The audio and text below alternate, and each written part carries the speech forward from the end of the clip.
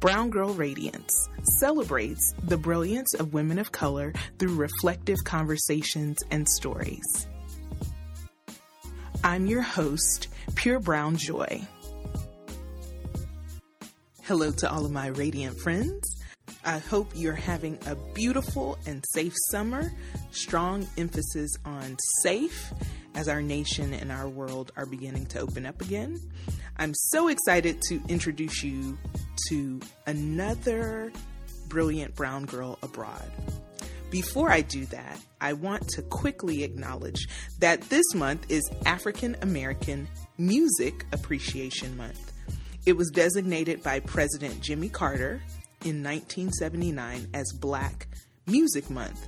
However, it wasn't until 21 years later, in 2000, when it became an official presidential proclamation. In 2009, President Barack Obama updated the name to African American Music Appreciation Month. Now, we know that African Americans have made countless contributions throughout every industry and built the U.S. as we know it today. I hope you have had a chance to celebrate some of our Black artists. I personally love 90s R&B and so many different genres of Christian music, but I have to celebrate gospel because there is something about the way it hits your soul. There are too many artists for me to try to name, but since this is Brown Girl Radiance podcast, I will shout out some Black female artists who I enjoy. Anyone who knows me knows I love Brandy Norwood, who goes simply by Brandy. India Ari is also one of my favorites. I remember saving my lunch money to buy her first CD titled Acoustic Soul when I was in high school. I have been inspired by all of her albums, and she also has a podcast called Songversation, where she shares the stories behind many of her songs. I also want to celebrate Anita Baker, Jill Scott, Erykah Badu, MC Lyte, Queen Latifah, SUV, TLC, En Vogue, Destiny's Child.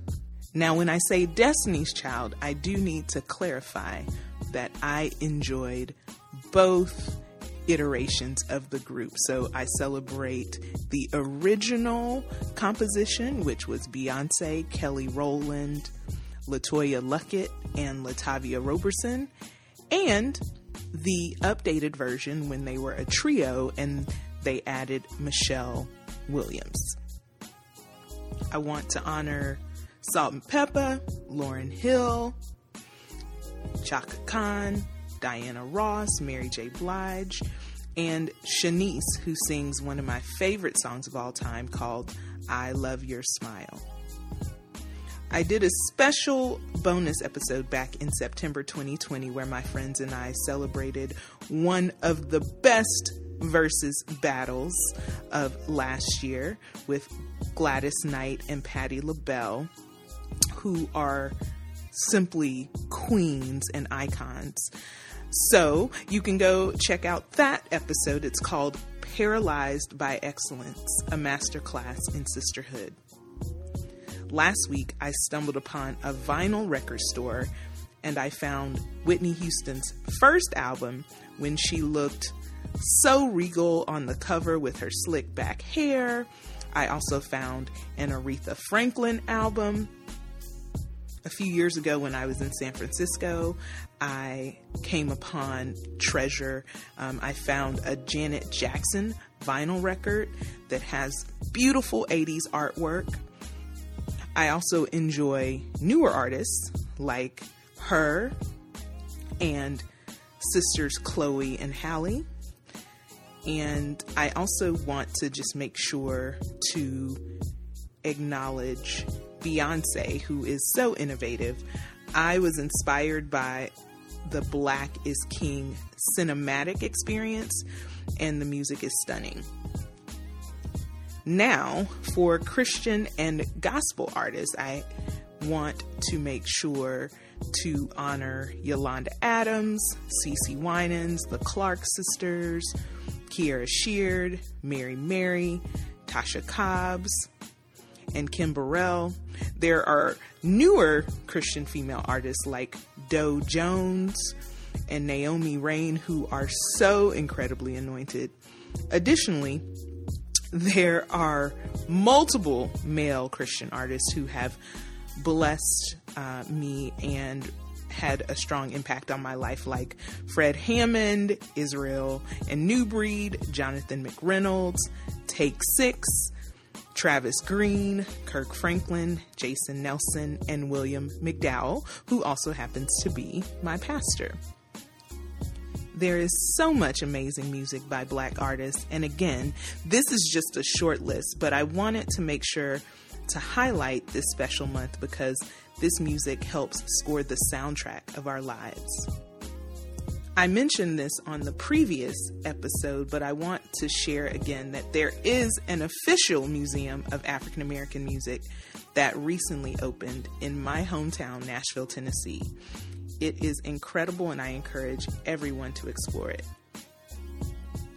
Lastly, in celebrating our culture, I would be remiss if I didn't acknowledge that Juneteenth is now an officially recognized federal holiday. It commemorates June 19th, 1865, 2 years after the Emancipation Proclamation, when slaves in Galveston, Texas found out they were free. I did not learn about this holiday until I was an adult, but once I found out its significance, I officially adopted it as my Independence Day. I think it is important that this holiday is recognized because it helps to keep the impacts of slavery at the forefront of the American conversation. But I think that overall it is a symbolic action and it does not actually address the systematic issues in America around racism. So I'm praying that in addition to a holiday, we will see additional legislation passed that helps to address voter suppression, police brutality, and the economic disparities in Black and brown communities, amongst other things that we need to see changed and improved in America. This leads me to the conversation with my guest for today, Sakuria Dickerson, who is not only an insightful and experienced brown girl abroad, but also an activist who serves as a consultant for community organizers here in the United States, as well as in Africa. Let's jump into our interview. My next guest I've known for over 20 years. We met way back in middle school, and to this day, she is one of my sister's best friends, which makes her one of my adopted little sisters. I even attended her wedding a few years ago, which was very exciting. We also played basketball together in high school, so we are ballers. So, don't start none, won't be none, okay? She graduated from Dillard University, which is a beautiful HBCU in New Orleans. So it's not FAMU, but it's still all HBCU love. She is a nonprofit consultant, a fellow of the Melton Foundation, the Institute for International Public Policy, and the U.S. State Department's prestigious Boren Scholars Program.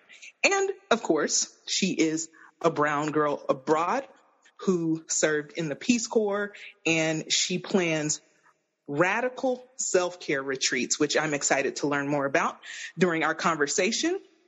And with that, I want to welcome Sakuria Dickerson to Brown Girl Radiance podcast. Hey, sis, and everyone. Such a pleasure being with you all today. I am so happy to have you and just so proud of you. So can you start? I know I gave like a brief intro, but can you tell everyone a little bit about yourself and your background? Definitely. So I'm from Nashville, Tennessee. I currently live in Taunton, Massachusetts with my husband and our 3-year-old son, Trez. Hey, baby. I currently work as a coach and consultant for community organizers, teaching organizers across the country how to be better organizers. I'm also a certified herbalist. I teach plant-based cooking classes and really excited to share with you all the work that I've been doing to center the self-care of social justice workers across the country and social justice movements through the retreats that I lead.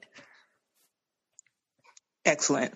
Well, I'm really excited to dive into a little bit of that. But first, I want to rewind just a little bit. So I know that you were a part of the Peace Corps a few years ago, and I'm sure that must have been a very unique experience, especially serving as a Black woman. So I was wondering if you can please share how you got involved with that organization and highlight some of your experiences abroad during your time volunteering. Definitely. The Peace Corps was an incredible experience for me.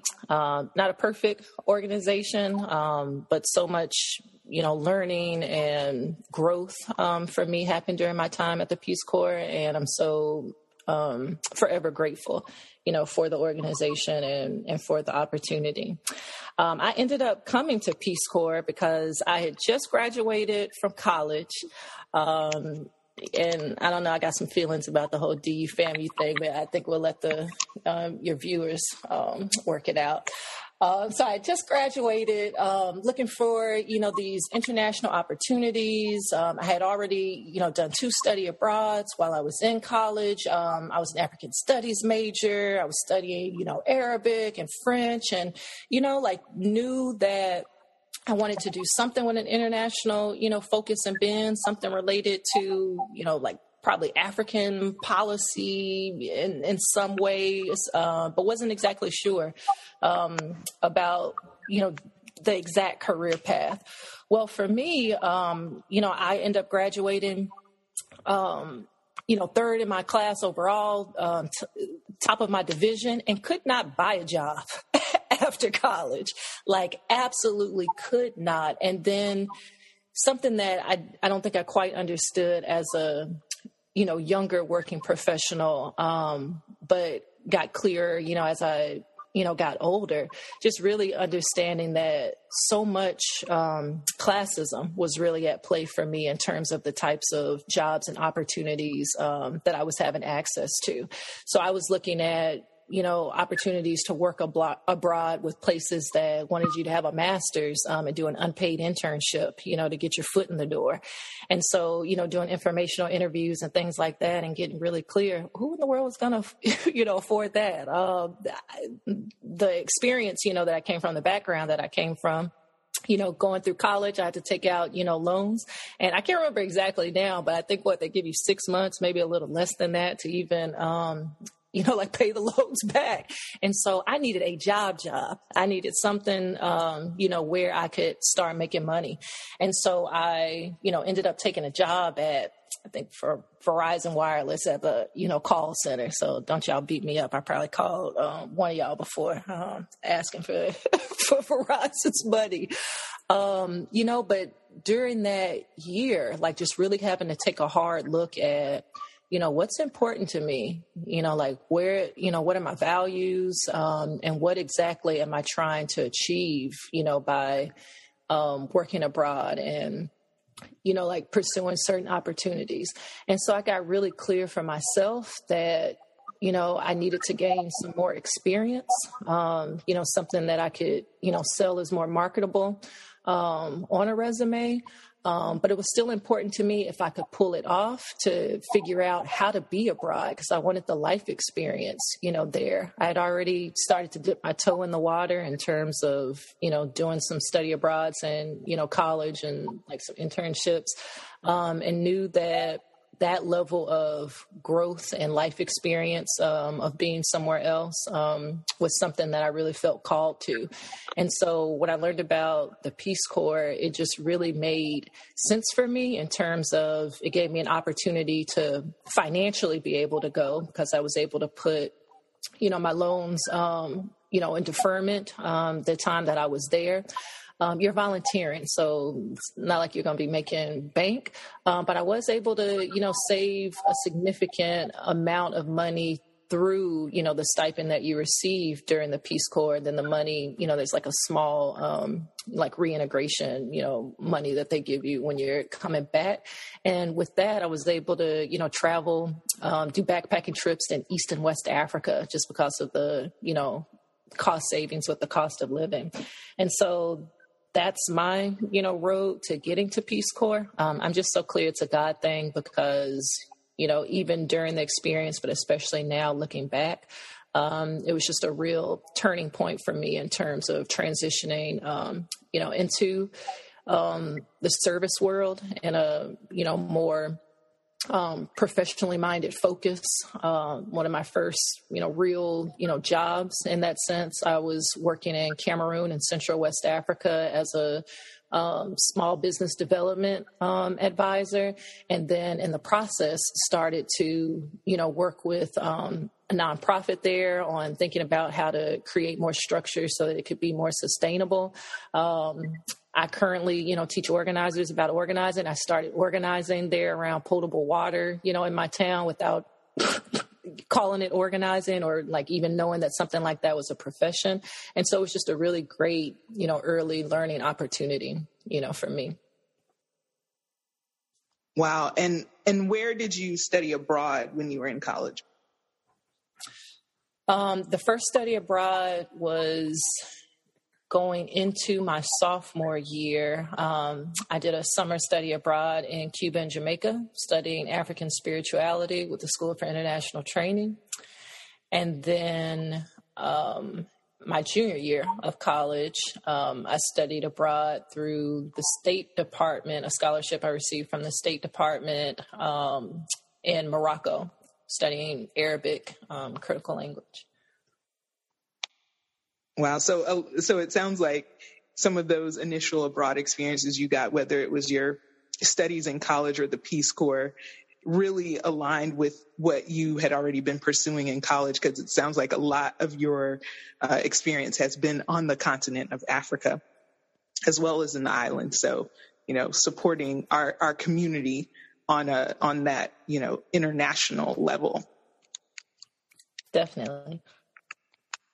And so I know that you are very passionate about education and ministry and activism, and you plan what you call radical self-care retreats. And so can you explain what that means and highlight some of your previous trips? And additionally, what does your process look like when you're planning and leading these retreats? Definitely. So the wording radical self-care retreats really refers to radical in the sense that the things that we normally go to retreats for aren't normally things that we end up recreating once we go home, right? So you go to a retreat, because of the spa, so you go get your massage at the spa and use the, the pool and the hot tub and the steam room and the sauna. And, you're doing, all these things, or maybe you're attending workshops, with speakers and, all these things that are retreat, right? Like the essence of the word retreat. You leave your space and you go retreat to somewhere else. And there's so much beauty in that. And I love, luxury retreats and, all sorts of retreats, but really realizing that, especially in Black and Brown communities, the access to be able to do retreats in that particular fashion isn't always there. And so radical self-care retreat in that you get some of the, pampering and like focus on and complete focus on yourself, your healing, your growth, in addition to also acquiring some tools around how you can recreate those things when you go back home. So for instance, I work with, a team of alternative wellness I work with a team of alternative wellness practitioners. And, one of them is a, acupuncturist. And so when people come to the retreat, you get to work, with her as an acupuncturist, but then she also teaches you about how to, hit certain pressure points, in your hands and your feet, and other parts, of your body. So when you go back home, you can recreate, some of that. I teach plant-based cooking classes. And so, you come to the retreat, everything is, just incredible, fresh, and you get recipe cards on how to recreate, these things when you go back home. And so just really believing in how we give folks the tools that they need to where it doesn't always have to be these, one-off things, but that it's something that's sustainable for them, that they can constantly keep coming back to, with the hope that, they're also sharing it with their families, sharing it with their communities. And so just creating the more sustainable, healed world that I believe in and want to see. Our process for thinking about these retreats is really grounded in meeting people where they're at, and just really, seeking, guidance from the Creator around like what people need so that they can, be everything that they're, called to be. So some of the retreats that we've, done in the past have been radical self-care retreats that specifically focus on, centering self-care for social justice workers. We've also done healing retreats with Black and Brown women. I've led a retreat that focuses specifically on, youth. So I worked with a choir where we integrated missions into their into a road trip that they took around the southwest of the United States, going to places like southern Colorado and New Mexico, in Utah. And so, like my process is never the same. The thing that is consistent about it is knowing that, whatever we're doing is centered in giving people reflective space to really think about where the places that they want to see growth, and then thinking about, alternative Indigenous and African practices for how to get there. Amen. I love that. And, I think with the pandemic, we've all kind of had to learn what our definition of self-care is and what that looks like. So, for example, for me, I realized I love tea. And so buying all different kinds of teas. And then in the fall of 2020, I all of a sudden discovered candles, like scented candles, and, just enjoying those in my atmosphere and just those different things that we learn. And I know a few years ago you invited me on one of these retreats, and I will tell you, post-pandemic, I definitely plan to join in on one of them. So keep me updated, and I'll definitely also share it with the listeners as well. Beautiful, beautiful. And so I know you've visited over 30 countries. So do you feel that there have been certain nations or cities where you as a Black person / Black woman felt more welcomed, celebrated, or embraced? Wow. I've been really fortunate to, I feel like everywhere I go, I am, maybe when I first started traveling, was a bit surprised by how hospitable, people are all over the place. And now it's something that I think I manifest and attract, to me through my intention and the way that I process things through my perspective. And so recognizing that even challenges that I may experience, abroad and anywhere, are opportunities to recycle them into, some of my best teachings, and lessons for growth. And that is not to discount challenges that we as Black people have in this country and, abroad. So like definitely, very clear about my own experiences and like honoring, other people's voices in terms of how those dynamics play out. For me personally, let's see, some places that I felt the most accepted, Cameroon was the first place that I lived longer than a year. So I was in Cameroon for almost 2.5 years. And it's home, and a lot of I still keep up, with, my family there. I could think of meeting this one woman who, she was asking me where I was from. I was telling her I was from the States. And she was like, "Oh, but your mom's from Cameroon." I was like, "No, my mom was from Tennessee." And she was like, "Oh, okay. But your grandmama was from Cameroon." I was like, "Nah, I'm pretty sure she was born in the United States too." And LaJoy, you would think that'd be it. Don't you know this woman came back and said, "Okay, so then your great-great-grandmother of Sir Cameroon." I was like, you know what? Maybe. I don't know. Maybe. But I felt so welcome because everybody thought I was from there. Everybody claimed me. Everybody assumed that you belong here, that it's just right and natural that you're here. And so, and I had these really powerful experiences, too, like coming into the country, and having to show your passport or, getting ready to leave, and having to go through customs, and those sorts of things, and people would say things like, "Welcome home, sister." And I'm just like, yeah. So, but I experienced that a lot all over Africa. I think it's just really, really special for me, seeing as I lived in Cameroon for so long.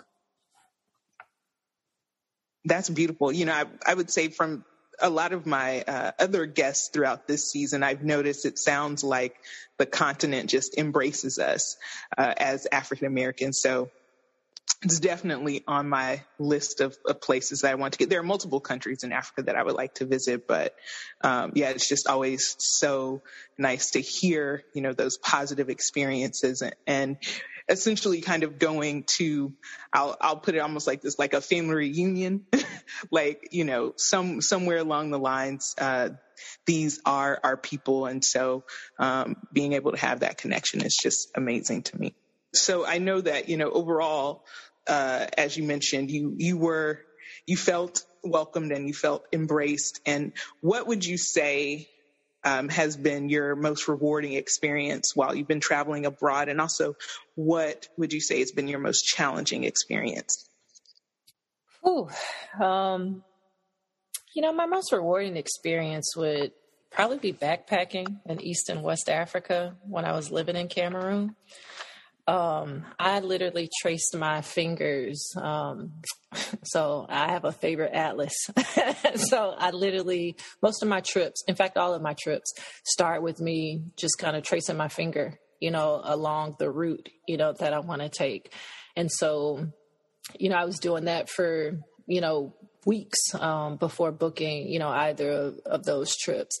And I think the reason that it's so special to me having done those, is that it's so unlike me, something that I'm a cross T's, dot I's, type person. And one of my goals, one of the things on my bucket list is to want to visit every country, in Africa at least once.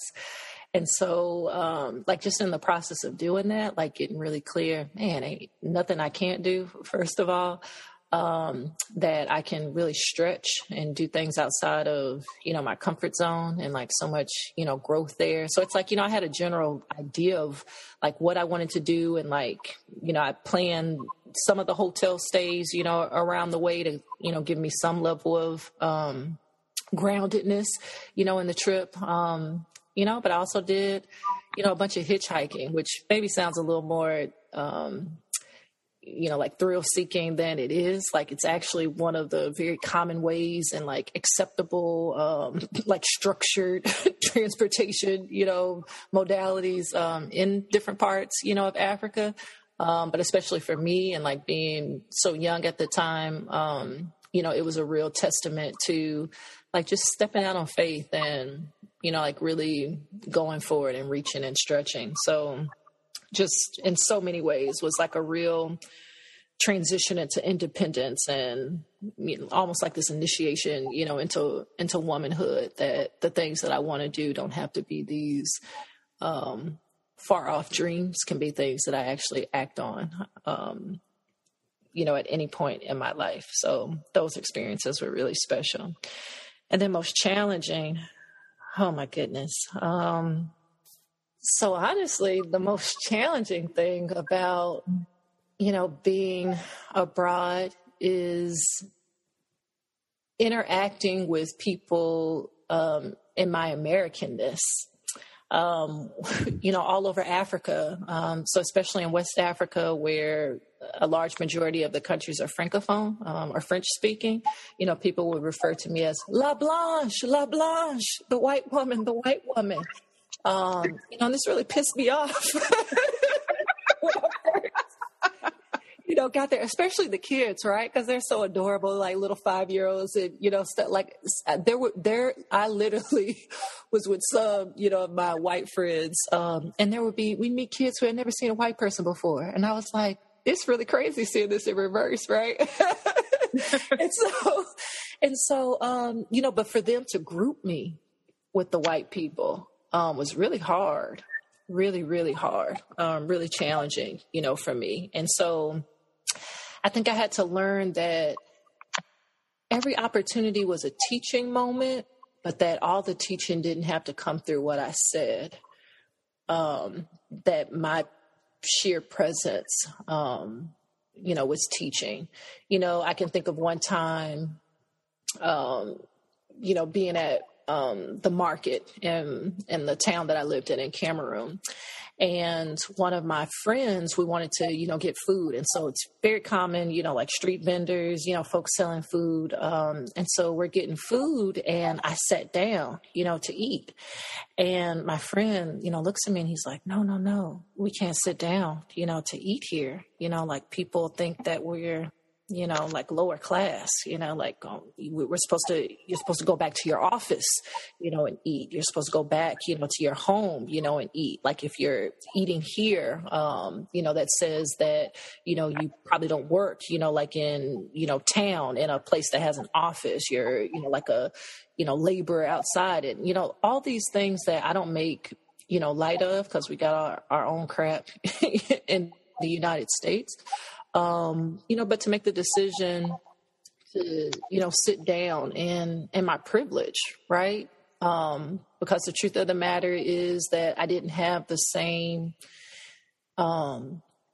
societal pressures weighing on me, that my friend, may have had to navigate. And so like making decisions that, part of being American also meant that, it created windows and opportunities to, challenge potentially oppressive frameworks and social norms, that are like holding people back, and keeping us, separate from each other. And so the irony, and the beauty is that that particular friend would normally, have his, meal to go, and would, like wait with me, as I ate, but eventually, started to sit down.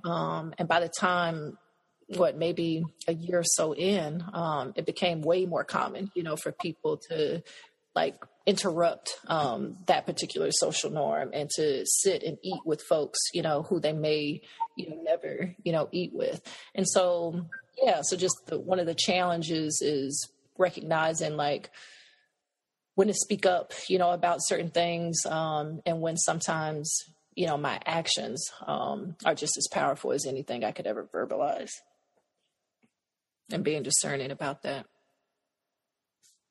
Wow. It made me think of when you shared that story, which was very powerful. It made me think about there's a hymn, and I don't know all the words, so I'm not even going to try, but I know one part of it talks about let us break bread together and like that fellowship aspect. And so I think that cross-culturally, like that's just so powerful and the context that you shared it in. So thank you for sharing that story.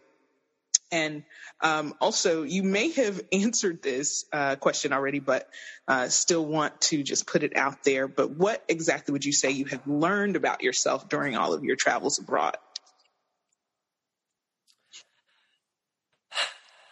That I'm incredibly resilient, that I'm a bad sister. I can do anything that I put my mind to.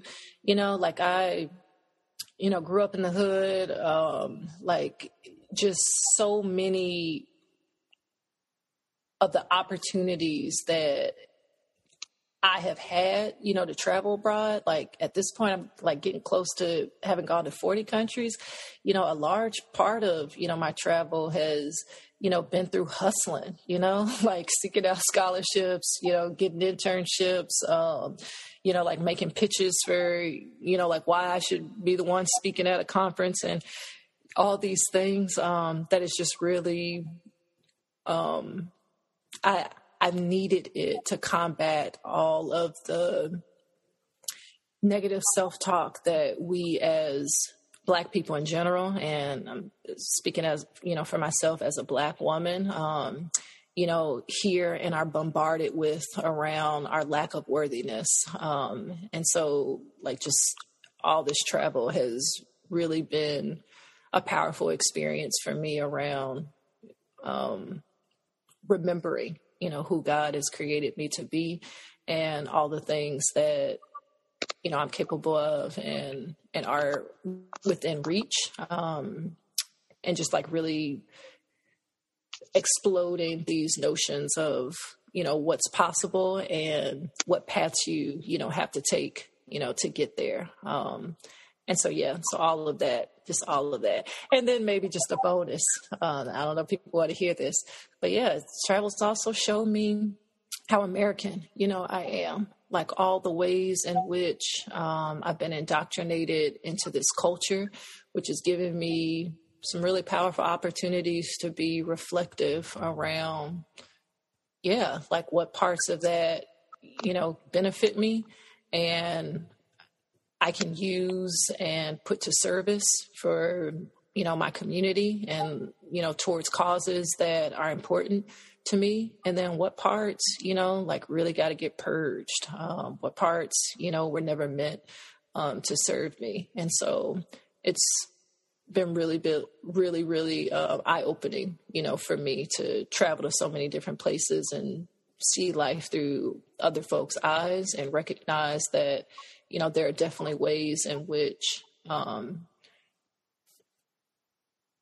through mostly unintentional choices that I make, that I can be, an oppressor, in the world through capitalism and what I buy and what I consume and, how I show up that aren't okay, with me, and that I want to be intentional and have been, intentional and continue to learn and recognize new blind spots around ways to be a better human being. Amen. I feel like you just preached a whole sermon right there. Actually, we are going to talk a little bit more about, as you alluded to, mentioning about being an American and kind of what our climate looks like here at home.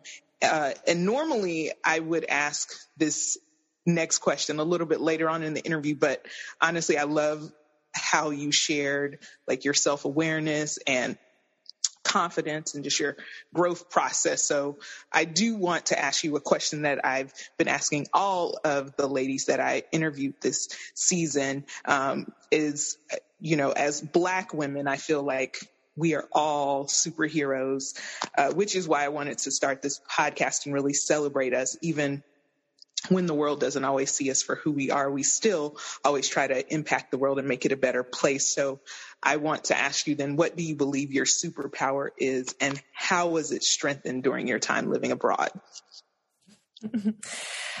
That's a fun question. I did a shamanic journeying meditation, and in the process of doing so, I was seeking, some healing around some things. I have never been diagnosed with depression or anxiety, and yet an anxiety disorder. And yet I'm clearly Joyce. I've been suffering from, like anxiety, panic attacks since fifth grade, since I started going to, magnet schools that were required, by the time I was in fifth grade, I don't think, my parents, could help me with my homework. And so like just all the stress and like just emotional strife of performance, and not just performing, but literally being made to feel that you have to overperform and outperform, that in many ways, school became this competition, and especially getting to college, recognizing that actually, I am competing for spots and competing for, access to these scholarships and these opportunities. And so, so just all that as context to, I was doing this shamanic journey meditation and really seeking some awareness around, like where I need to put my attention in terms of, my own healing. And one of the things that my ancestors like really pointed out very simply and beautifully to me was, you have to remember who you are. And the first step in that is remembering that you're not scared of the dark. And I think my superpower is I'm not scared of the dark. When I really sit back and reflect on the times that I feel the most scared, oftentimes, if one Black person start running, we all start running. Like this mentality of, well, look, it must be some perceived danger, right? Because why is this person, running? But I have to realize that there are times in my life where that can translate into all these other, areas, can translate into, potentially fears that arise for me when I, look at things, in the media. And so I'm very conscious about, my social media intake, and, I don't watch, the news in the same ways, anymore, because of clarity, around that. And just, like these other places where I recognize that actually there's a way in that, not that I'm not moved, not touched, but that the feelings that when I really sit with them aren't necessarily being driven by fear, but have other opportunities for me to reevaluate what's happening and to be really clear about how I want to powerfully, respond to them.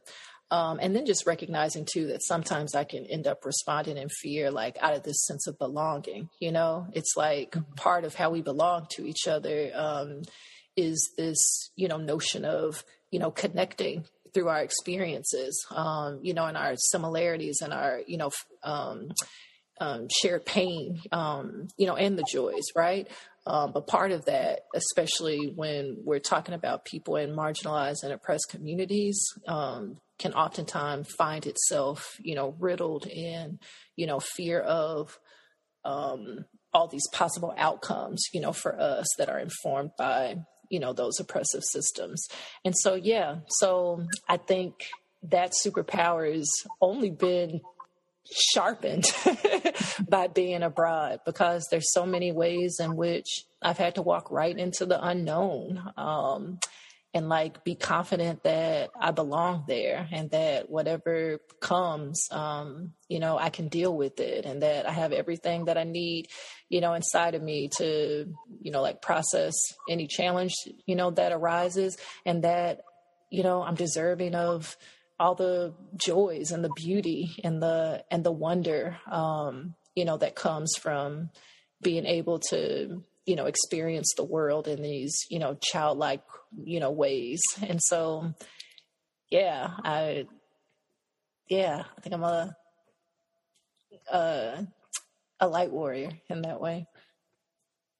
I love that. Actually, when you were talking about like remembering who you are, it made me think about that scene in Black Panther where he's almost losing that first challenge, and his mother, Black mother, Queen mother, said to him, show them who you are, or tell them who you are, and he started saying his name.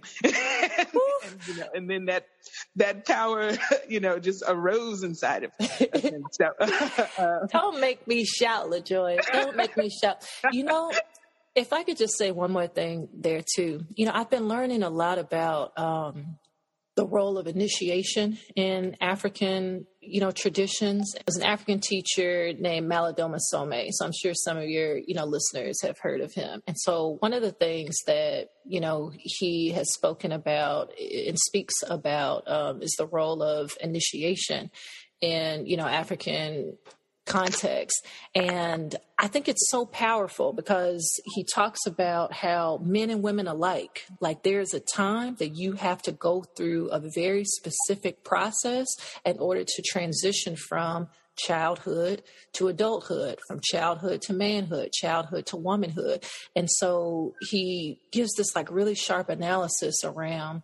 So for African Americans living in the United States, like many of us, like are calling this like lack of initiation, this lack of intentional transition into a different stage of life. We're calling it depression and anxiety and fear and lack of confidence, when really we just haven't had this ancestral and like deeply grounding tool of relating to new seasons, of life.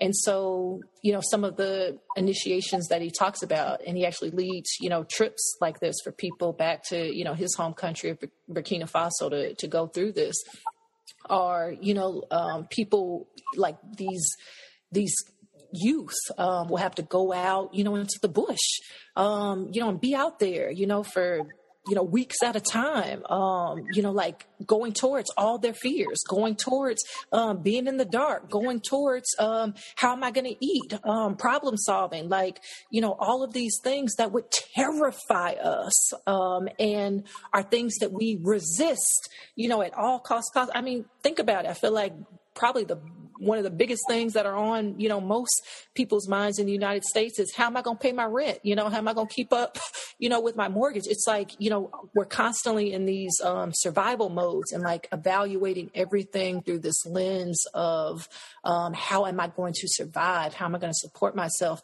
And like feeling these really real pressures around like managing, all of that. And so he just speaks to, that's part of what this like practice was always about and still is for people. It gives you an opportunity to recognize you are not scared of the dark because you were in the dark. Like you went through everything that you needed to go through to be very, very clear about this is who I am. This is what I'm capable of.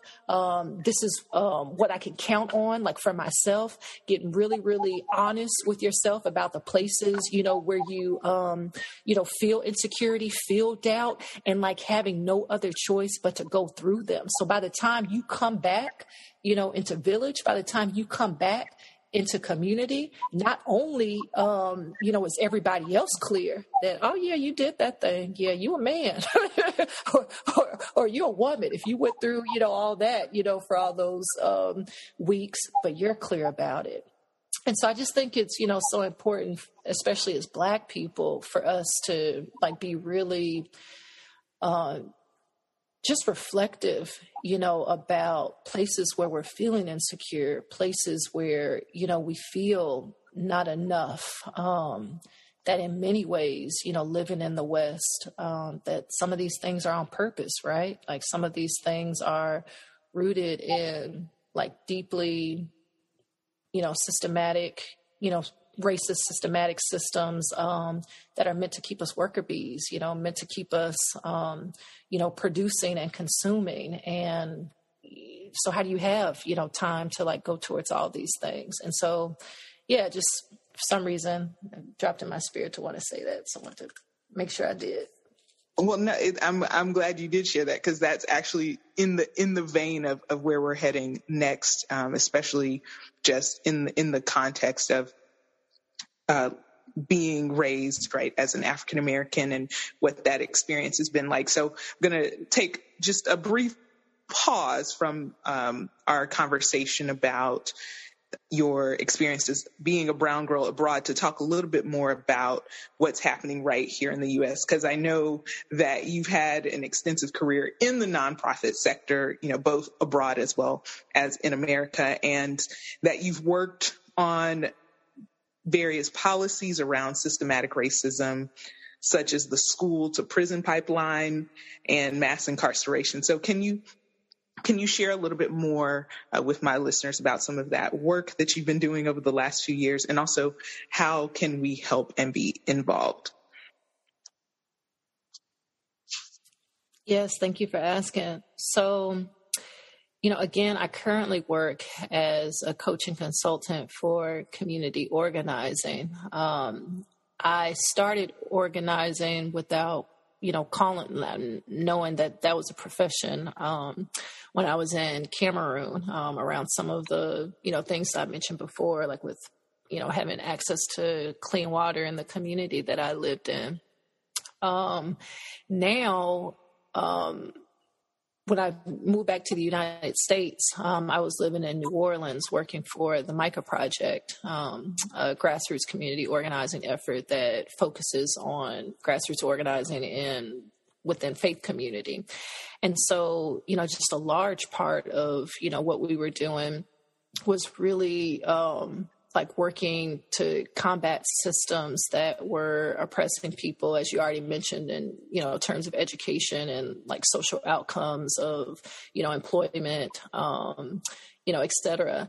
And so just in the process of doing so, being able to really connect the dots that all of these things, are so interconnected. We couldn't talk about mass incarceration and the need for reform there without talking about what was happening, in classrooms, because there's, so many studies, so much, like data out there that, kids who are being suspended, expelled, have a higher, especially in Black and brown communities, have a higher propensity to be funneled into different, criminal systems, hence, mass incarceration. And so, in recognizing that you can't talk about, education without then talking about, what's happening in community, like what's going on in, households with families, what opportunities exist for, parents who are, raising these kids, who are going to schools, what jobs, do they have access to? Are they able to, be there, with their kids? Are they able to go advocate, for their kids? Are they working, 2 and 3 jobs? And so just all these systems, so, interconnected. So I've worked on everything from, ban the box, removing, the box that you have to check if you, have ever been convicted of a felony or not, from applications, worked on getting in New Orleans, there were 5 schools in one particular neighborhood that were suspending anywhere between 75 and 90% of Black and brown kids, at those schools. And it's just over the course of a year. And it's just like, how in the world could you possibly have suspended 90% of them? So working on, changing their disciplinary codes of conduct, and implementing restorative justice, systems, like in other schools that were doing some really innovative things in other parts of the country. And so now my work is really starting to shift in terms of being clear that so many of the social justice workers, organizers that I meet are incredible, dedicated, present people who are just so committed to the work, that the work in so many ways is their lives. Like this is their calling, and yet we can end up being, because I'm one of them, so under-resourced in how to really do this work from a place of fullness and wholeness, and not solely our sacrifice and deficit. So many of us are under-resourced with self-care practices that actually nourish us, sustain us during this work. I was reading an article when I first started organizing that said that the average, community organizer, if they can make it, first of all, the average community organizer doesn't make it past 3 years. And if they do make it past 3 years, then their propensity to do this work, increases, like tenfold, that they end up, being like lifetime, professional organizers. So why do I say that? Why is it important? It's recognizing that what is happening to people who are so committed to their community, see a need for change, and yet can't seem to figure out how to make this type of lifestyle, work for them. So much of it becomes, this work is hard work. You're working on police reform, in your community. You're working on, poverty and homelessness in your community. Like, it can be very spiritually, emotionally, mentally taxing work to hold space for so much pain, so much hurt, and trying to figure out how to navigate and lead people through a process of being able to actually push, for something better, and even have hope, that something can be better. And so my work is largely shifted to really figuring out, how do we center social justice workers in social justice movements? What does it look like for us to create more access for people to do this work healed, and not have to do this work from a place of constantly feeling beat up, by all of these systems? So in terms of what I think people, can do, there's, organizing happening, all over, the country. So, if organizing is something that, you feel called to, there's just so many opportunities. Like, Google what local organizing, is happening in your community. I think on a more personal level, and the thing that I particularly feel called to in the moment, is just really being reflective and, asking yourself, like, no matter what you're being called to do, how is it being of service, and how, you're really prioritizing your own healing and your own care. I think especially in Black and Brown communities, we're taught to, there's a way in which we've had to, be there for each other and serve each other, which, is a beautiful thing. Provide opportunities and access, for warm meals and, after school programs and all sorts of things that, maybe we can't count on, other places or other people or, institutions to provide and to do, and especially to do in culturally, sensitive and impactful ways. And so I think it's important that we interrupt, this capitalistic notion of constantly doing without reflecting on how we get better at positioning people to be able to do this work more sustainably and more wholly. And so I think asking yourself, are there places that it would, benefit you to take a deeper look at in terms of where, you're striving for more healing, in your own life, and then connecting, to resources to do that. Because if you are showing up as,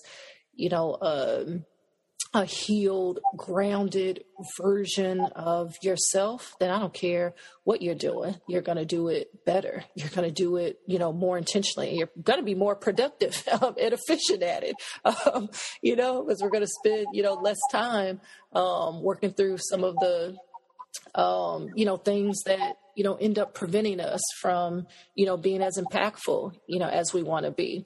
So that's what, the types of retreats and things that I'm doing are about. It's really getting people to recognize that the most important work that we do is ourselves. The most important work that we do is interrupting these like overproductivity as a status symbol, notions of what it means to be professional and what it means to be committed to, the causes that we care about, and like prioritizing, no, like my commitment is to myself. And by the process of doing so, then I'm going to do everything else better. I'm going to love everyone else better. So I think, just in terms of some really great places, to get started with that is, in our communities, oh my goodness, counseling in so many ways is, so taboo. I'm really big on, maybe these are some things we can kind of drop in a link, somewhere else, LaJoy, but there's some grassroots, grassroots counseling referred to as reevaluation counseling that, is less about you going to see someone else who has the answers, but like really doing good peer-to-peer counseling and community with the recognition that everything you need, you already have. Ain't nothing broken and wrong with us. It's about getting to a point of being able to be honest and release through, discharge, through, crying, through having safe spaces to accept, that we're angry about things and have places to be able to work on, our rage, especially being a Black woman. Like this past year and a half has been such a powerful one of recognizing that, oh my goodness, I never feel safe being angry. Like as a Black woman, when I get angry, people get scared. When I get angry, people get confused. And it's just like, I need safe spaces to work on my anger. And so places, like co-counseling are really beautiful contradictions to anything that you're going through. There's space for you to be able, to work on it so that in the process of doing so, like actually being able to discharge and get those things like up and out your body and like move all that, energy that may be stuck and like keeping you in a place. It's like once those things are like, out and you're free from it, then you can think clearly. Like then you're able to make powerful decisions about, what you're doing, because we don't need other people to tell us what we, need to do. We're the expert of our lives. We know. We just got to move past the blocks that are getting in the way of us being able to like really be in touch with that and to make, those sorts of decisions. So things like co-counseling, I've done EMDR, which is a type of counseling that specifically is focused on like moving through trauma, using, bilateral, brain stimulation. I'm saying EMDR, but there's also indigenous practices that inform it, where it comes from, through tapping, and like some other modalities, if your, listeners are familiar with that. And then there are just people, all over the country who are doing, really, incredible things. People can email me. There's a woman, Keita Witten Foster, in Maine, who's a holistic trauma and wellness practitioner who leads people through all sorts of, indigenous African, ways of thinking about, healing that counter these very rigid, and sometimes culturally insensitive, approaches. Sister friend of mine, Jamie Morgan, in Denver, is a shaman and does energy work. I mentioned these people; they're all over the country. I think COVID has really changed the game, where there's so much stuff that you can access now, via Zoom and virtually, and online, and then obviously they're available in person, too. So those are just some of the things that I think people can do and learn more about and be more engaged in. Wow. Well, I will thank you for sharing that. I think you took us kind of through the entire cycle, actually almost like an encapsulation of what I feel like 2020 taught us and was all about. So, even from bringing things to light, like all of the injustice and systematic racism, all those things that we as a Black community were aware of. And then from there, like, you were talking about just that stillness and really like being with yourself and kind of figuring out what you value. Or as the phrase that I like to use is my energy management. So I can say there were last year, maybe certain people who I didn't talk to. And it's not that I, don't like you. I just needed to manage my energy, and be able to really, be able to have my extensive devotional time, which I really have loved, being able to experience. And even with, church being virtual now, and having living room church, as I like to call it.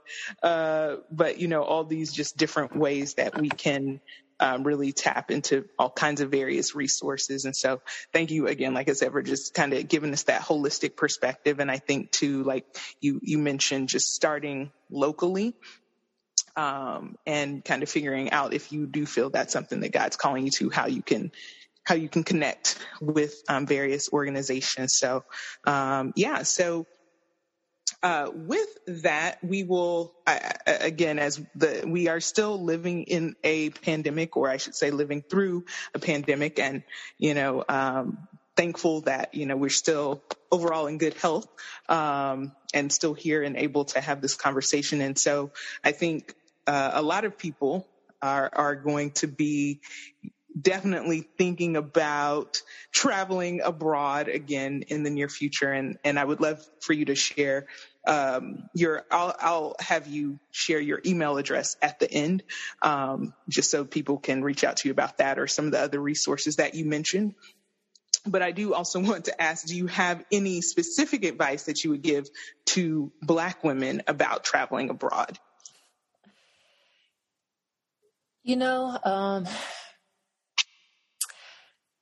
One, that, we're not a monolith. So just like really appreciating that, we go abroad for so many different, reasons, and just like really wanting to honor that. I think if I was going to blanket it, just really encouraging us to, be curious and stay curious. And to have the courage to, reevaluate, our expectations of ourselves and, those that we conform to, to appease other people. There's so many things that I've done abroad that I don't think I ever would have did, or never thought, that I would have done. I've been parasailing and, my, my husband grew up in Colorado. He's, a Black man, and like really grew up, not so much growing up, but like later, in his life, like really embraced, camping and, white water rafting and things that I didn't grow up doing. And to be honest, like when I was growing up, people said, oh, that's white people stuff. It was stuff that we didn't do.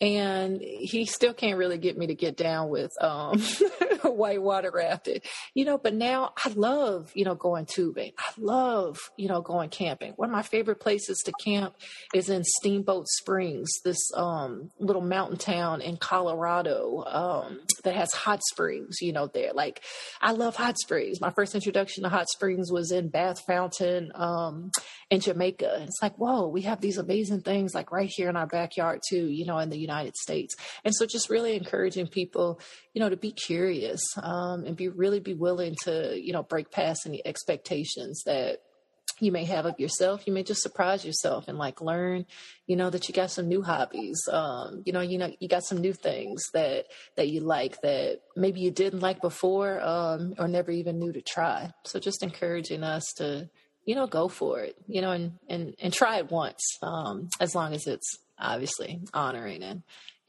and safe. Absolutely. And so also, you mentioned your husband. So I know you're a wife and a mom. So do you have any advice that you would give to families who might be thinking about traveling abroad? Oh, definitely. So the number one indicator if you're going to do something or not is to plan for it. And so especially Black families, I encourage us to put it on your calendar. I read this other report that came out that was talking about the best part of taking a trip isn't even the actual trip itself. It's the planning of the trip. It's all the endorphins you release going, oh, in 3 months, I'm going to the Bahamas. Yay. And so I think that's just a really cool thing. One for families to get into, like you can, have theme nights where you're going to the Bahamas, maybe you're making, fresh fish and all these different things, with the kiddos and, like getting them excited about, like what you're going to experience, what you're going to see. So, put it on the calendar. Also, depending on where you're going, I think some people sometimes get overwhelmed by, certain countries require you, to have, passports, visas, vaccinations. Now in lieu of COVID, like things are changing there. You may have to take, COVID tests before you go or prove, vaccination. So especially if you put it on the calendar far enough in advance, it gives you an opportunity to start thinking, backwards around, okay, now how long is this going to take? It's probably going to take you, anywhere between 30 and 60 days to get your passport. So just making sure, that you're setting some realistic goals there. I also think, for families, especially if you haven't already been abroad, I think some of the great entry points, to getting abroad and kind of getting your feet wet is to do things like cruises, and like all-inclusive packages, to different places.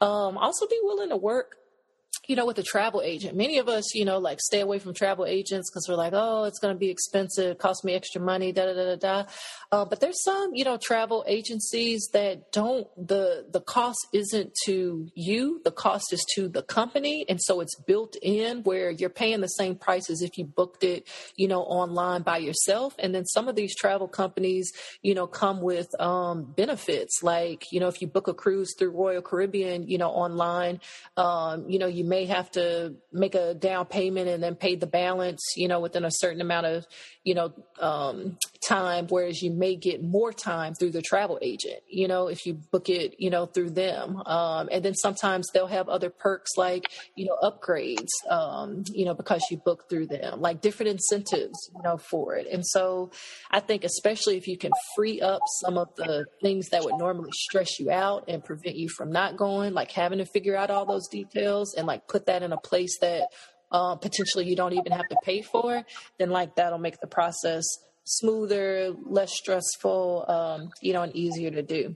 I also recommend, things like, Airbnb. So normally when I'm talking to, families who want to travel abroad, cost is an issue. And so it's just being mindful that sometimes you can get some really ballerific accommodations by doing things like Airbnb. I just got back from Costa Rica. There's some places for, less than $100 a night that have, pools like on the side of a cliff, as part of the house. And it's just like, where you go stay in a place like that, in the United States. And then it gives you, like more flexibility in terms of, being able to cook your own meals, especially, if you have family members with dietary restrictions and all those sorts of things. So those are just some of my like kind of practical, logistic pieces of advice for families. Awesome. Thank you for sharing. I think that scientific fact you shared in the beginning, that totally makes sense, because I know I definitely get excited about planning a trip. Also, I think you just created a new word there, ballerific. I'm going to use it. I like it. So what are your top 3 favorite cities and or nations that you visited, and why? Oh, my. So this is in no specific order. And it's really hard because, I honestly have, even through some of the challenges that I've had in different places, just really feel grateful for everywhere that I've been. I'd say I went to Carnival in Brazil, so Salvador da Bahia, one of the historically Black towns in Brazil. From like just the richness of like experiencing, Carnival there, to the food, to the dance, to being able to, take a capoeira class, and learn about, its uses in, during slavery, where like folks were like literally learning how to defend and protect themselves in this like beautifully graceful, conspicuous, way. I just absolutely love Brazil for all those reasons. I just recently got back from Puerto Viejo, Costa Rica. So I actually did an ayahuasca retreat that was amazing. Puerto Viejo is another historically, Black town. And in case you haven't noticed, I'm constantly looking for where the Black people at, Look, I was about to say, look, you, as Issa Rae put it, you rooting for everybody Black. Okay. Of course I am. So I went to this, ayahuasca retreat, and I was like, okay, where the Black people at? Black people at the beach, at Puerto Viejo. And I mean, they have a saying there, la pura vida, like just this pure, beautiful life. And yeah, like people were just so laid back. I felt welcomed. Like it was very easy, to get around. People were so, kind and accommodating, and it just everything. The food, it's beautiful. The beaches, like just everything. People don't necessarily know Africa for its beaches, but some of my favorite beaches, have been in Africa. So, in Cameroon, there's a town called Limbe that's Anglophone, so English speaking. The large majority of the country, speaks French, and so it was nice, to be able to, go to Limbe, especially in the beginning when my French, was so terrible and I was trying to learn French, to be able to meet other folks there, spoke English. And again, food's incredible. There's an animal sanctuary there for like monkeys that was really, really wonderful to see. And these monkeys got some serious, personality. It's just like, what are you doing? Like there were some monkeys who were like throwing, like apples or oranges, at some of the, people who would come in, like trying to get their attention and, like get them, like leave them food. I mean, just some really cool experiences. And then my little nephews are, probably going to scream at me for hearing this, me saying this, although I, say it to them all the time. I'm just not a huge zoo or like aquarium, person. So it's also like really special for me, like being in other places where these sanctuaries are focused on, like rescuing, animals who, potentially got injured because people were trying to poach them for whatever reason, like getting them back to a place of, being able to reintegrate the wild, and then releasing them, back. So there are also places to do safaris, in Cameroon that are just amazing. I got to go on a safari in the Serengeti in, Kenya. That was just absolutely incredible. And so, yeah, I'm pretty sure I named way more than 3, but those were a few. Oh, and then, oh my goodness. And then Bath Fountain in Jamaica, the first hot spring that I ever been to. And the story is that, hot springs are known for the sulfur that's in the water. And so during slavery, enslaved Africans would go there to heal their wounds. And so just a very powerful, spiritual and like energetic, experience to be at Bath Fountain. And then it's just gorgeous there. Way more than 3, LaJoy. You know what? It's funny because at one point in the season, like I would ask people like their top 5, but I found that sometimes it was hard for people to name 5. So then I took it down to 3. But you gave me 5, so just going above and beyond, which I appreciate. This is all about a cultural exchange and great conversation. So it's all good. You're just giving us more places to add to our list. Thank you, LaJoy. And then I said Serengeti in Kenya, Serengeti in Tanzania, but it was one big backpack trip where I went from Kenya to Tanzania. So just clarifying that too. Thank you. So this next part, you will definitely get to continue have some freedom. This is actually the last portion of the interview. It's a section that I've started calling a few of my favorite things. And so these are some rapid fire questions based on insights that you have from the places that you visited.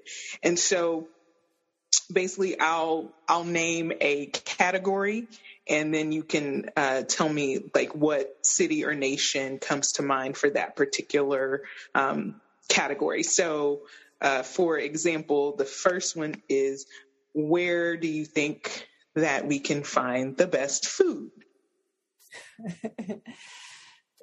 West Africa.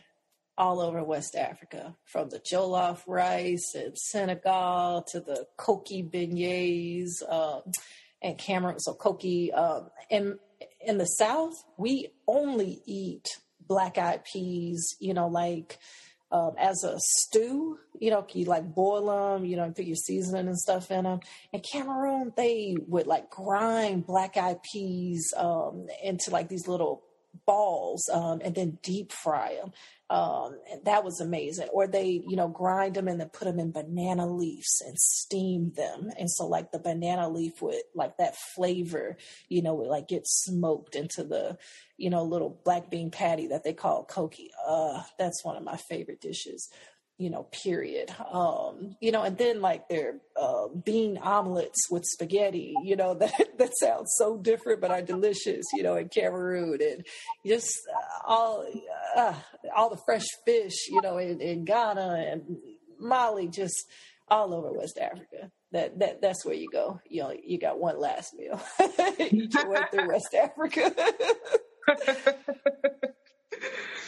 Awesome. And then I know too, you did mention that you do like plant-based cooking. So I'm sure some of that inspiration probably comes from your travels abroad as well. So might have to ask you to send over some recipes.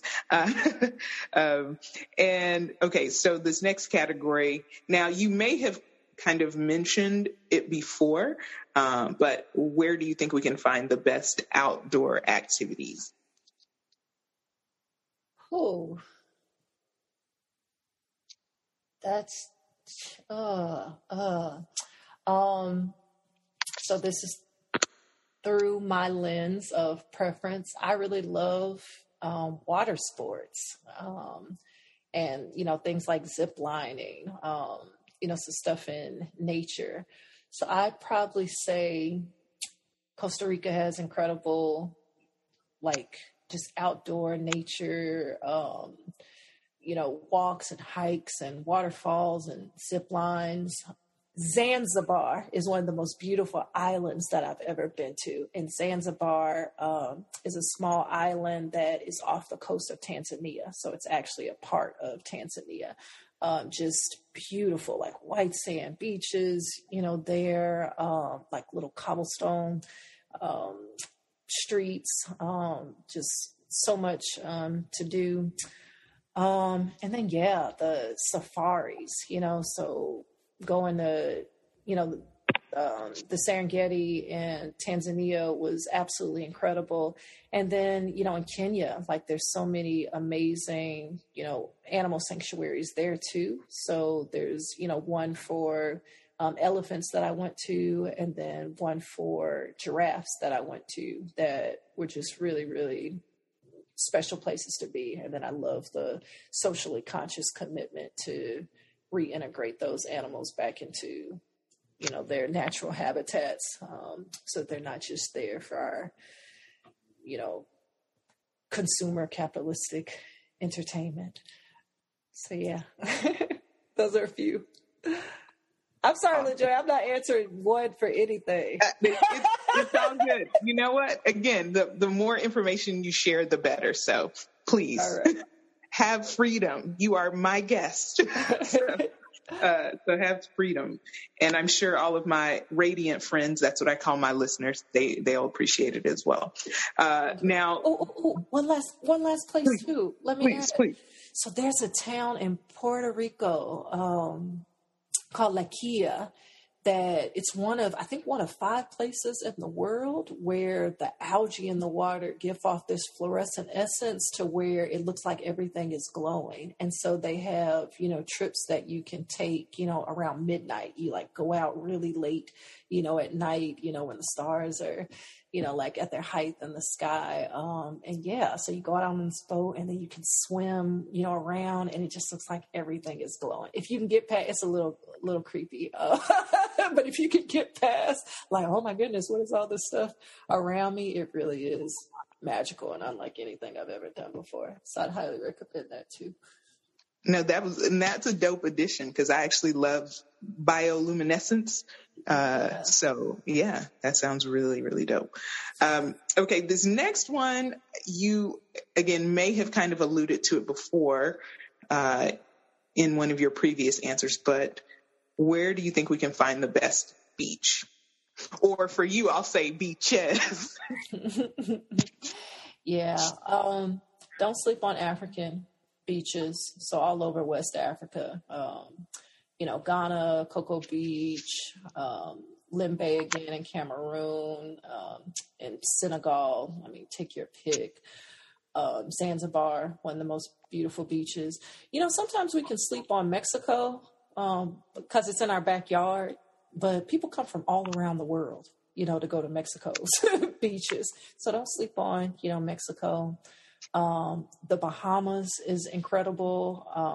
There are some places where they're pink sand beaches, which is absolutely, beautiful and amazing. So no shortage of beautiful beaches. Awesome. And then where do you think that we can find some of the best accommodations? Wow. So my husband and I stayed at, there's an all-inclusive, all-adults resort called Secrets. And so we stayed at the Secrets in Mexico, in Riviera Maya, and then the one in Jamaica. And both of them were absolutely amazing, and didn't disappoint. So we love that it was all inclusive and that you pay, you don't have to worry about anything else. If you want to do some of the extracurricular, activities around the country, you can. But honestly, we did that the first go round when we went to Mexico. But by the time we got to Jamaica, like the resort just has so many amenities that we didn't want to do anything else. We wanted to spend all our time, at the resort. And so there's so many games that you can play, and there's always, like different entertainment, that's happening at night. So there were like pretty much our own little VIP concerts, happening that were, incredible. The food was amazing. There are people cracking open, like coconuts, fresh juices, pools and, massages and all the things. And so especially now that I'm older, like when I was younger, we had money, for all that. But now it's nice to be able to, do some of those things. But honestly, even on Groupon now, had something like that existed, when we were in college, but Groupon, my husband and I are taking our son and, my in-laws and, mom to an all-inclusive resort in the Dominican Republic, in Puerto Plata this December. And so we found that on Groupon, for like crazy prices. It was something like $400 for 7 days. And I'm just like, what can you beat that? So I really love all inclusive. If I can find it, that's where my head's at. Beautiful. It sounds like you are the bargain hunter, and I'm here for all of it. Okay. Definitely. Look, you gotta be. Many of us got football teams for families. Well, okay. And my family does a lot of the destination reunions. So yes. So I have a couple more for you. And so where do you think we can find some of the best cityscape? Cityscape. Wow. You know, my husband, everywhere we go, he loves to take pictures of Capitol, buildings. His dad's an architect, and so I think he, has a special appreciation for skylines and things that I'm sure I notice and don't always appreciate, in detail in the way that he does.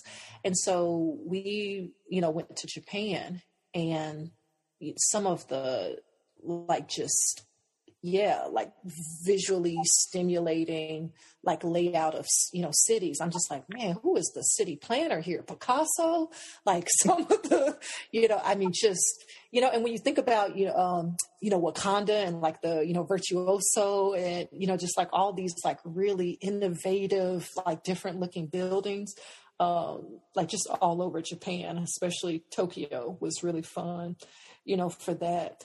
I also really appreciated when I was in China. I went to a small town.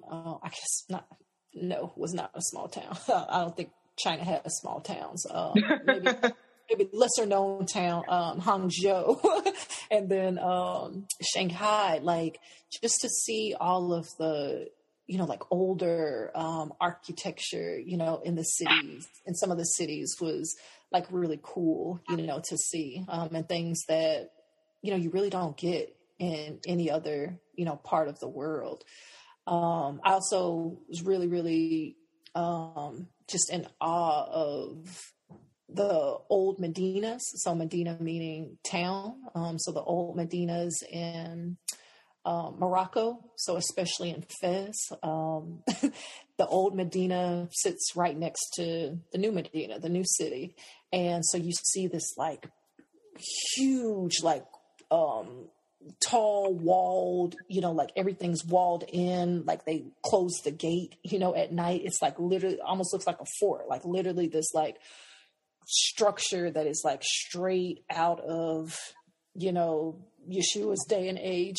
And then right next to it in the new city is McDonald's, and so just this incredible, contrast was just really, really cool, to see. Perfect. Got adding all these places to the list for sure. And you mentioned Shanghai. I actually have upcoming guests who had work assignments in Shanghai. So a couple of more Brown Girls Abroad, who I'm sure will give us a little more detail about that. But yes, in general, I've heard Asia has some really beautiful architecture. So yeah. All right. Now here is the last one. Where do you think we can find the most beautiful landscape?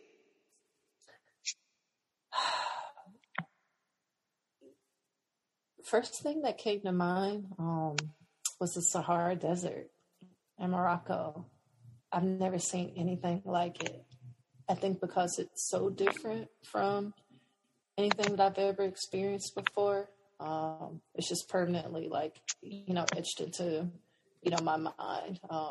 Almost, it's like you are standing, in the desert, and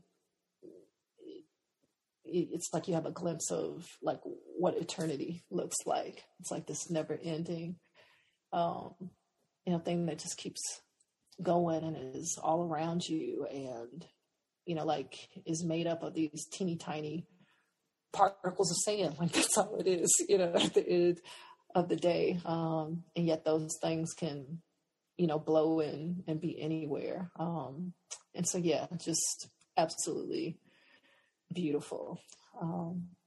Yeah, definitely Sahara Desert. Perfect. Yeah. And I know you also mentioned Morocco for having beautiful cityscape. And mm-hmm. I would say that's definitely on my list of, I would say probably somewhere in the top 5 to 10 places that I would like to go over the next few years. Because I've seen, over at Disney in one of the theme parks, they have an area called the World Showplace at Epcot, and they consulted with each nation, and Morocco, in my opinion, has the most beautiful architecture of all of the nation's pavilions. and it's very like intricate, and it almost like there's just like layers and layers and layers to it. And they have this beautiful fountain, and I just like love all the shops and stuff there. The restaurants, of course, are amazing as well. So yes, Morocco is on the list. Definitely. Now, Zakaria, so I'm done with all of my official questions, and want to definitely give you the opportunity to share your contact information, or if there's a website, or how people can get involved with, whether it's the radical self-care retreats or some of the other work that you're doing. Definitely. So I am a hustling mom out here, and a lot of the retreats that I'm doing right now are things that I, curate. And so they're not, happening at specific times of the year, but have largely been in response to, need, and then like just different promptings and leading from the creator. So the next retreat that I'm looking at doing is a Black and Brown Women's Healing Retreat in 2022, probably sometime in the summer. And so folks can contact me at my email, which is sakuria.dickerson@gmail.com. Should I spell it, or will you just put it in? Yeah, but go ahead and spell it. All right. So that's SEQUORIA.Dickerson, DICKERSON @gmail.com. Excellent. Thank you. Well, Zakaria, I've definitely enjoyed having you on Brown Girl Radiance, and just providing such amazing insights about all of your travels, and really a lot of great information about the continent of Africa as well, which I'm very passionate about, and just the work that you're doing here at home, helping take care of our activists, our organizers, and being an expert in that nonprofit realm, and really just trying to encourage and build people up. So thank you so much for being a part of the show today, and look forward to chatting with you again very soon.